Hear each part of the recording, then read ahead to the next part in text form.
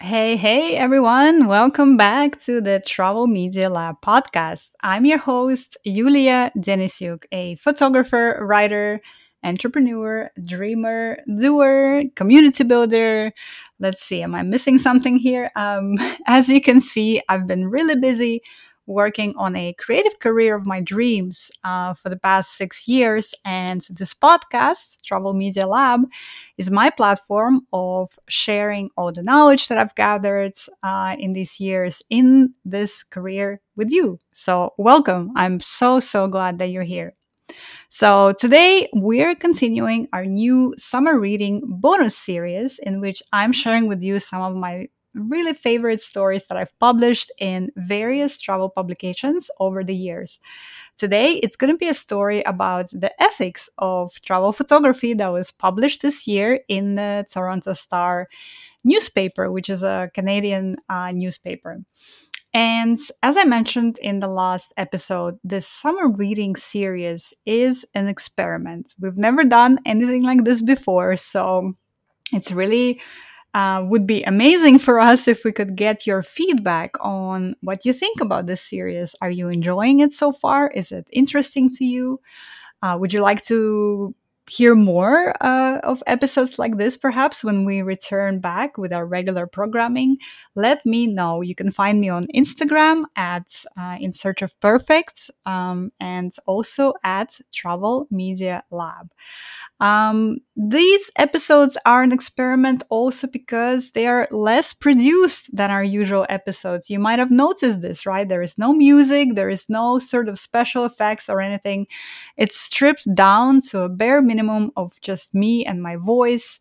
And we're doing this because actually it's expensive to produce our regular episodes. You might not have been aware of this, but for every episode, I'm paying for somebody to produce it, to make it sound nice, right? To cut all the pauses and all of the things out of our episodes so they sound really beautiful and well produced. And we want to continue doing that. And we want to continue bringing beautiful stories to you, beautiful interviews with people in the travel media industry that you can learn from. So that's why we are doing this right now. That's why we're having this summer reading series, because we're currently looking for a sponsor to sponsor our podcast so that we can continue offering you the episodes that you've come to enjoy over the past 2 or 3 years that we've been running this podcast. Oh my goodness, I can't believe it's been so long already. So, to do that, we also need your support. We need your support. So if you like this episode, if you like the episode that came out last week when we talked about where I talked about freezing my eggs in Barcelona, please share it on social. Right? It doesn't take that long to put up something really small about the podcast or about the episode that you heard on social media. But what it means is that, but every share that we get is a potential new listener that can be added to our Travel Media Lab community. And a new potential listener means more brands will be interested in working with us and helping us continue with this effort of offering Travel Media Lab to you. So you can see how it's a circle, right? Everybody is connected. Everything we do matters. So again, please, if you are enjoying this podcast, if you've been enjoying it for years now, if you've been listening to it, please take a moment, just share it on social or share it with your friends that you think might enjoy it as well. It would help us so much. And also, let me know how I'm doing, right? Let me know how you're enjoying these summer reading series, because again, it's an experiment and I'd love to hear what you think. All right, with that said, let's get into this episode. It's a story I published in the Toronto Star called A Lens on the World. Photography has transformed the way I travel. What I try to show helps me find wonder wherever I go. On a breezy winter morning, I scurry down a leafy street in Hanoi, Vietnam's capital, in search of a morning cafe. Before I can get to my daily caffeine fix, though, I freeze. Facing a busy road as motorcycles whiz by her, a woman is selling local street goods, lottery tickets. The world around me stops for a moment. In a state of flow, I press the shutter. To be good at capturing life, I have to anticipate what happens next. When I come to a new destination, I first try to absorb everything unfolding in front of me: the sights, the smells, the sounds, the rhythms of a place. Traveling is powerful because it takes us out of our routines and inserts us in the middle of the routines of other people. But we have to pay attention. I have always been an observer of people, keenly aware of our cultural differences, but also of our shared humanity. I was born in Kazakhstan and grew up in Estonia, and that family geography meant that every summer I traveled back and forth between these two very different places. One decidedly European, even in Soviet times, the other decidedly Asian. I picked up my first camera, a yellow point and shoot Kodak film, at age 10. In my 30s, I became a travel photographer and writer with a mission to tell stories that celebrate our diversity and also share how, more often than not, we're quite alike. At its best, travel photography tells the story of a place through its people, food, streets, architecture, and culture. And isn't that why we travel? To learn something about each other, to understand a world that's different from our own, and to help build bridges rather than walls.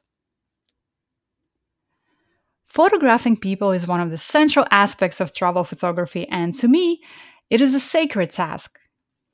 Too often, I see photographers in the field taking pictures without asking permission first, invading others' personal space, and assuming they have this right.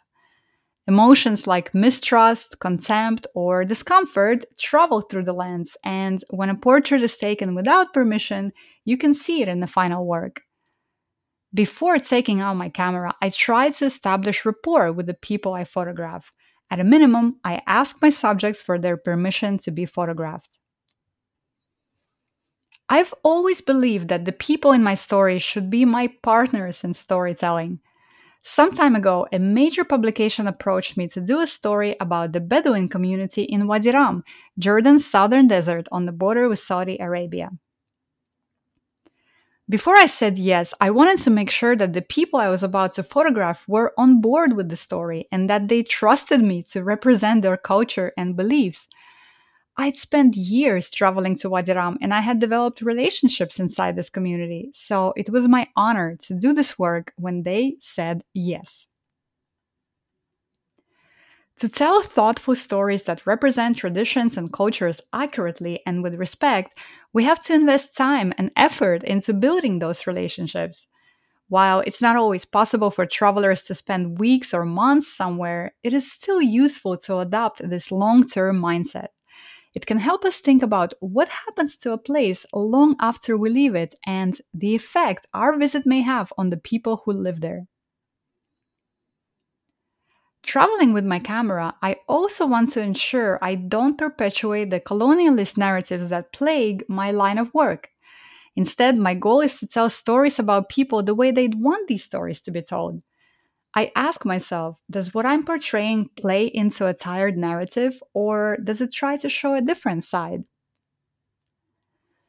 With many assignments in the Middle East, I often see images of war torn villages, conflicts, and desperation. And by the way, war torn here is in quotation marks because that is actually a stereotype that a lot of these media portrayals of the Middle East often show. That's the stereotype of the region that Western audiences have absorbed. But the Middle East is not a monolith.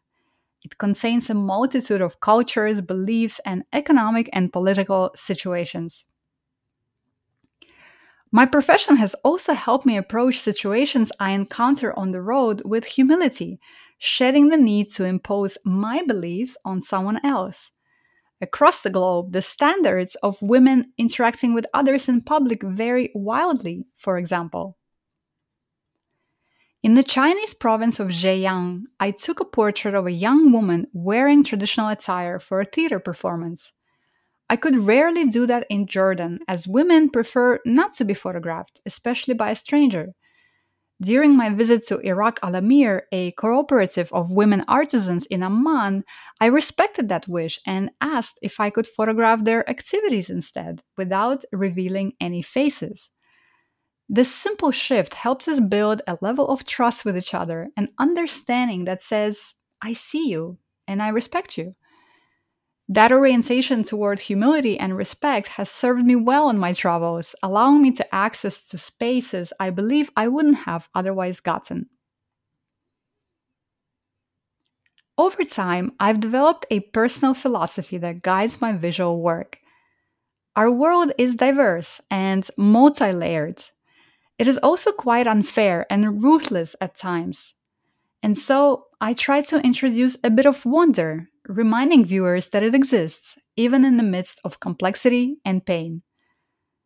What I seek to portray with my camera helps me find wonder wherever I go. All right. Thank you so much for listening today. I hope you enjoyed listening to this article that I wrote for the Toronto Star that was published this year called A Lens on the World. And if you did enjoy this episode, please let us know, share it on social, or DM me on Instagram at In Search of Perfect or at Travel Media Lab. And you can find the link to the story I just read, plus all the episodes in the summer reading series in the show notes as well. Stay tuned for another story next week, and I'll see you very, very soon.